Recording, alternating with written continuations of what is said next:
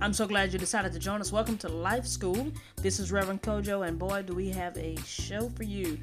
Today's lesson is going to be one for the books, and that's all I want to tell you about it. Get ready. Welcome to Life School. I was really nervous about talking about personal, vulnerable things, but the reality is that we all have these needs and these wants. And if nobody in the church or nobody that you trust is talking about them, it really doesn't help you a whole lot now, does it? So we're going to talk about some things that I'm sure your youth minister or your pastor doesn't want to talk to it. And I think today's topic is going to this process that I'm on is becoming allergic to privacy. Now, it's really funny. Like, I am probably one of the most private people you will ever know. Like, I don't tell people anything about me. People assume that I am like asexual and I'm just not interested in anybody. They assume that, I don't really like hugs a whole lot. I'll hug older people at church because what you do, and it's kind of what is expected of you. But my whole demeanor when it comes to being around people has just been different. Growing up as a kid, I was that kid that did not make friends easy. So I started businesses and I hired people so that I could have friends. And that's kind of how I formulated a lot of my friendships in my early days. And the irony is that the people that I didn't hire are the friendships that lasted the longest.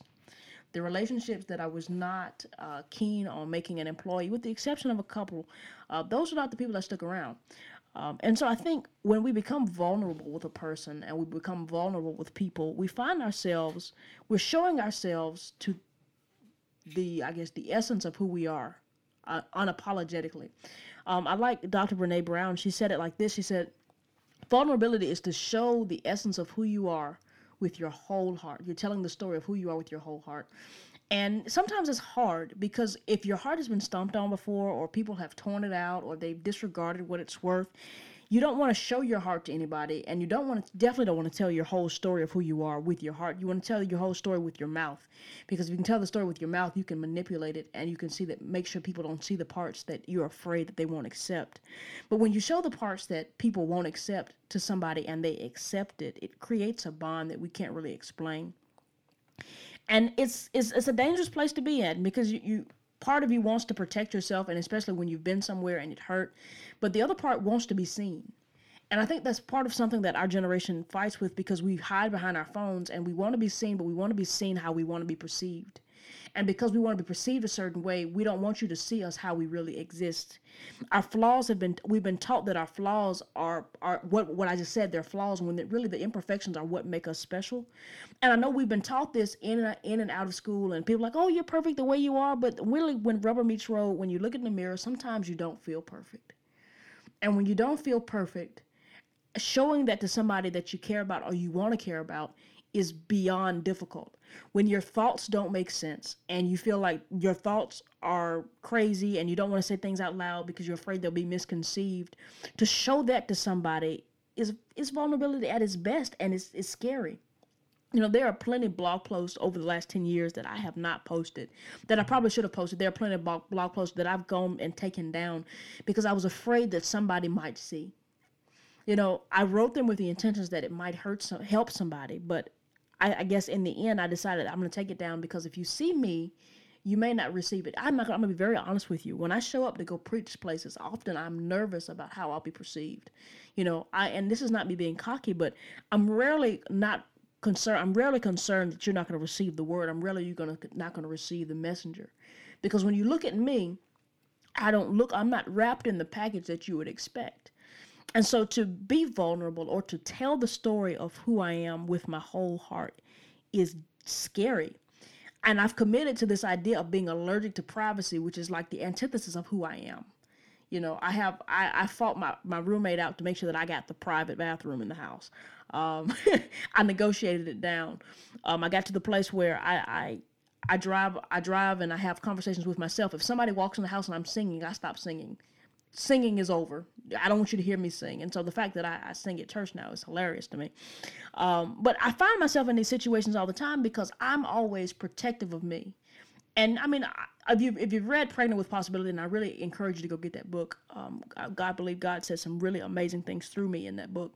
But one thing that I point out is that it is in the place that we understand least where God can do the most. It's in the place where we don't want to be seen, where we're afraid of being seen. It's in that place where we strip ourselves of privacy and say, hey, here I am. This is what I am. Take me or leave me. That we can actually begin to give. I heard a guy giving this talk earlier this week. And what he said is he was down to $16. He didn't have any money. He didn't have money for rent. He didn't have money for his car note. And he was taking himself to Waffle House because he was hungry. He hadn't eaten in 2 days. He said, you know what? I'm going to treat myself to some double waffles. And if you're like me, that's actually my favorite thing to eat at Waffle House. And that's like $3. So like I wasn't mad at the guy that he went and spent $3 at Waffle House. And he sees this little boy coming with his mom. But this kid has been trained to the T. He comes in. He opens the door for his mom. He pulls out his mom's chair. He tends to her as if he was with his mother. And of course he's not. But you can tell she's been training him and teaching him how to be a man. And so he was so impressed with this young man. He says, he goes over and he walks over and he says, you know, you're really taking care of your woman. And the boy smiles. He's no longer older than 10. He says, she's my mom. And he says, I know, but never stop doing that. He says, I love how you're taking her to dinner. I'm not taking her to dinner. She's paying. She says, you're paying today. This man takes his last $16. He doesn't have the money for his rent. He doesn't have the money for car note. I think the power's about to get turned off. He takes his last $16 and he gives it to this little boy because he was so impressed with the little boy. And so, you know, he gets home and he's like, oh my God, what have I done? I have given away my last and I don't have anything. Like they're probably going to come evict me this month. It's going to get bad. But he said he's never felt freer. And so the reality is when you give all of you and you present all of you and you get yourself down, and when this idea of giving is not just monetary. This idea of giving is giving your thoughts. This idea of giving is giving your insight, is giving your all, is giving your energy, is giving your skills, your gifts, your talents, is presenting all of you to a situation, to a person, to a place, to a concept, and saying, this is what I have to offer. I'm not borrowing anything. I'm not hiding anything. This is what I have to offer, and I hope that you can accept it. When you decide that you can accept, when you decide that whatever you are is enough, you're giving God a high five. You know, sometimes I think we hide ourselves because we're ashamed of ourselves, but we forget that God has made us in his image and his likeness. That when he formed us, the Bible says that he formed us, he knit us together fearfully and wonderfully. That means he took his time. It doesn't mean that he was trembling. It means that he had his spectacles on, you know, just imagining God. Of course, we know he has perfect sight. He doesn't need spectacles. But, you know, he's taken his spectacles and he's begun to knit you together to make sure that every intricate inch of you is important, that he did everything intentionally for a reason. That if you seemingly have a deficit, your deficit is not a deficit, but it was a pro to make you unique from everyone else. And so when we give all of ourselves and present all of ourselves and we make ourselves available to be seen, somebody might just see and be encouraged. Somebody might just be able to see and be inspired. And when we can provide inspiration, we present ourselves and we give to the world a gift instead of withholding from it. You know, you can't receive when your hands are closed. Just like you can't get new furniture if the doors are shut. But when you commit to giving everything that you have, even if it's your privacy, and you know, I don't post on social media because I don't know how to be vulnerable, and I'm working on that. And that may be what this podcast is about, and maybe the podcast to come. But when you're talking about relationship and relationship as it pertains to your friends and relationship as it pertains to your significant other and the ones you want to become your significant other, you can't go into a relationship expecting to withhold things. Now, I have this theory on dating, and I have several theories, and I'm sure we'll talk about them in the future, but I have this theory on dating, and there's a difference to me between dating and courtship. You know, some people will define dating and courtship as differently, but in my eyes, the way that I define dating and courtship is, if you're dating somebody, you're doing kind of like the world does. When you're dating, you're putting your best foot forward. And there's nothing wrong with putting your best foot forward, but you're hiding portions of yourself. As you're hiding portions of yourself, when they make a comment about something, they say, oh, I love golf. You hate golf, but you say, oh, me too. When do you want to go? You say, oh, I love mayonnaise. You hate mayonnaise. Oh, I love mayonnaise. Put some extra mayonnaise on my sandwich. They say, oh, I love to go to the opera. You hate the opera and anything in that sound register. But yet you say, okay, let's go to the opera.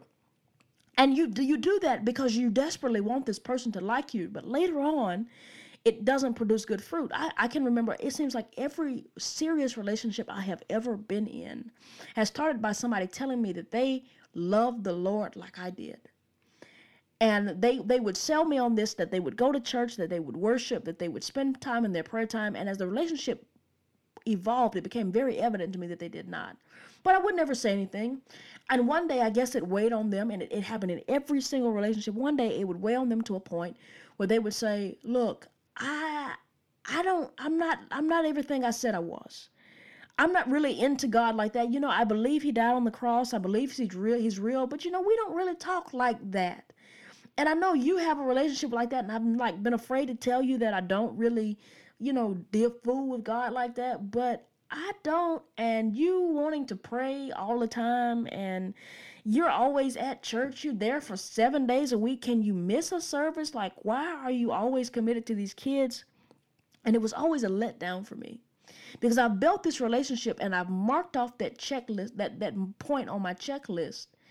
Okay, they fit that criterion, and really, as we move along, they don't. We're not equally yoked. Yeah, we believe together, but that's it. See, I subscribe to this idea of courtship. And see, everybody's idea of courtship is not the same, but my idea of courtship is this. When we court, we put everything on the table. Look, my feet hurt sometimes, that when I sweat too much, they stink. They smell like corn chips. If I like to sleep on the left side of the bed. I like to sleep with the fan on, and I like it to be cold when I sleep in there. I take hour-long showers sometimes, and I like to let the water run for a long time before I get in there. I prefer to use Shea Moisture soap. Dove is okay, but do not come in there with Dial. I will throw it away. Don't buy cheap toilet paper. I like the plush kind. You put everything on the table. And when you put everything on the table, you do indeed allow yourself to be seen. You are vulnerable. You are putting yourself out there, and they may reject that. But if they reject it, you'll at least know. One of my biggest regrets is I had a relationship with somebody that I wanted to become more. And we were friends for about 5 years, and we would flirt back and forth, and we would spend time, but I never expressed my sentiments. It could be assumed, based on the time we spent. It could be assumed based on all the things we did. But the reality is that our relationship crashed and burned 5 years later when the truth came out, and it never came from my lips. I could have saved myself 5 whole years if I would have just been upfront. Now, I didn't lie. I never lied. I told the truth, but I didn't tell the whole truth. I told a half-truth, and it left room for a lie that caused me months and months of depression later on down the road, months and months of losing friendships and people looking at me and believing things that were not false, because that half-truth left room for a lie bigger than what I could have ever bargained for. And so when we start talking about finding Mr. Wonderful, or finding the one, or finding that lady that just sparks your fire, I encourage you to approach this dating and this courting thing with all your cards on the table. If you're showing hearts, show hearts. If what you have does not match them, well, let's figure that out here and early, before our hearts really get involved. And another part of that is keeping your legs closed for a little bit. And I know everybody don't want to hear that. I know we live in a culture where third date we're having sex. But when you close your legs and you commit to a wait, your soul doesn't get involved before your mind can make good judgment. Because when we tie our souls to people with whom our mind has not made good judgments, our mind shuts down, and our soul is now tied to something that could be detrimental to our future. And when we tie our soul to something that is detrimental to our future, it's harder to untie a soul than it is to a mind. Why is that? Why is that? Because the soul is one of the things that makes the human different from all the rest of the animals. All the animals don't have souls. We have souls and body. The mind is shared amongst all animals. We can untie that, but now you've got to untie the soul and the mind when you tie the soul to somebody else. Now, you could be sitting here, and here's the reality. You can find somebody who is just mediocre. You go have sex with that person, and when you go have sex with them, now they become phenomenal in your eyes. For some reason, they get on your nerves, but you can't get enough enough of them. You hate the way that they smack, but there's something about that twinkle in their eye, and there's nothing phenomenal about it. But because you've tied your soul to it, your soul can now see parts of them that it couldn't see before. And so I know it's not popular, and a lot of my friends and a lot of people I know do not exercise this rule. But if you want to get to a place where you can be with the right person and you can have successful relationships, the first thing is going to be putting all of your cards on the table without putting your body on the table. And I know that's difficult. Like that's why I keep saying it. You've got to put your cards on the table without putting your body on the table. Let them see your mind and see who you are before they see what you have. I mean, because there are some things that may feel good, but they're not good. I'm going to put it to you like this. I love fried cheesecake. So much so that I fried some last night. But if I eat fried cheesecake at every meal, and if I ate 2 or 3 portions of it at every meal, I would undoubtedly weigh 300-400 pounds. And so as much as I love fried cheesecake, I have to say, no, can't have fried cheesecake at this meal. I need to go get some green tea, or I need to drink some water. I need to drink some milk. Let me get some Activia so I can make sure that I'm going to be regular. And so when I make those decisions and I decide that it's important for my health and not for what I want, I'm inevitably preparing that moment to be more special. So if I eat fried cheesecake every week, it's not as good as I eat it. But if I go a week without eating it and I go sit down and eat it, it's great. I'm over here, I'm just, oh my God, ooh, man, it's just great. But when I don't, and when I'm overindulging, there's a problem. So what do you do? You got to show your cards. Commit to showing your card. Become allergic to hiding portions of yourself. I don't know, sometimes you're like, I don't want to show my whole heart to the person, da-da-da-da-da. I'm not saying there's a difference between hiding yourself and protecting yourself. Catch this. If I showed up at a party and I was covering my face because I didn't want you to see, I was hiding. I didn't want you to see who I was. But if I showed up because it was raining in a jacket, I was not hiding. I was just protecting myself from the rain. Show enough that people can get the idea of who you are. And as they graduate, they learn more about you. But do not hide integral parts of yourself. And especially if you're having conversation about things like what you want out of life, what career path you want, whether you believe in Jesus Christ or not, whether you are down for the count, whether you're a ride or die. Everybody's not going to be a ride or die. Everybody is not going to marry a ride or die. And that don't mean that you won't be happy. But everybody is not going to ride out for you and be like, oh, I am down for the count. No, everybody is not going to be that person. And to be honest with you, I think for me, I might not need a ride or die. Because I do some crazy stuff and I need somebody to say, no, we're not doing that. That's not acceptable. But you have to understand that everybody's relationship is not going to be the same. And once you're showing yourself to them, you have to decide, okay, do I need a compliment to this or do I need something the same? For me, a relationship with Christ, I need something similar. You need to have a relationship with Christ. You don't have to be as wild as I am. You don't have to be ready to jump out of a plane. You don't have to be down with jet skiing. It would be cool, but you don't have to because, like my mama said, somebody got to tell the story. And if I got broke up, somebody got to take me to the hospital. But the reality is, guys, is this. Show your heart. Commit to showing your heart. And if you will commit to showing your heart, you will be seen. Don't show your heart to everybody, but commit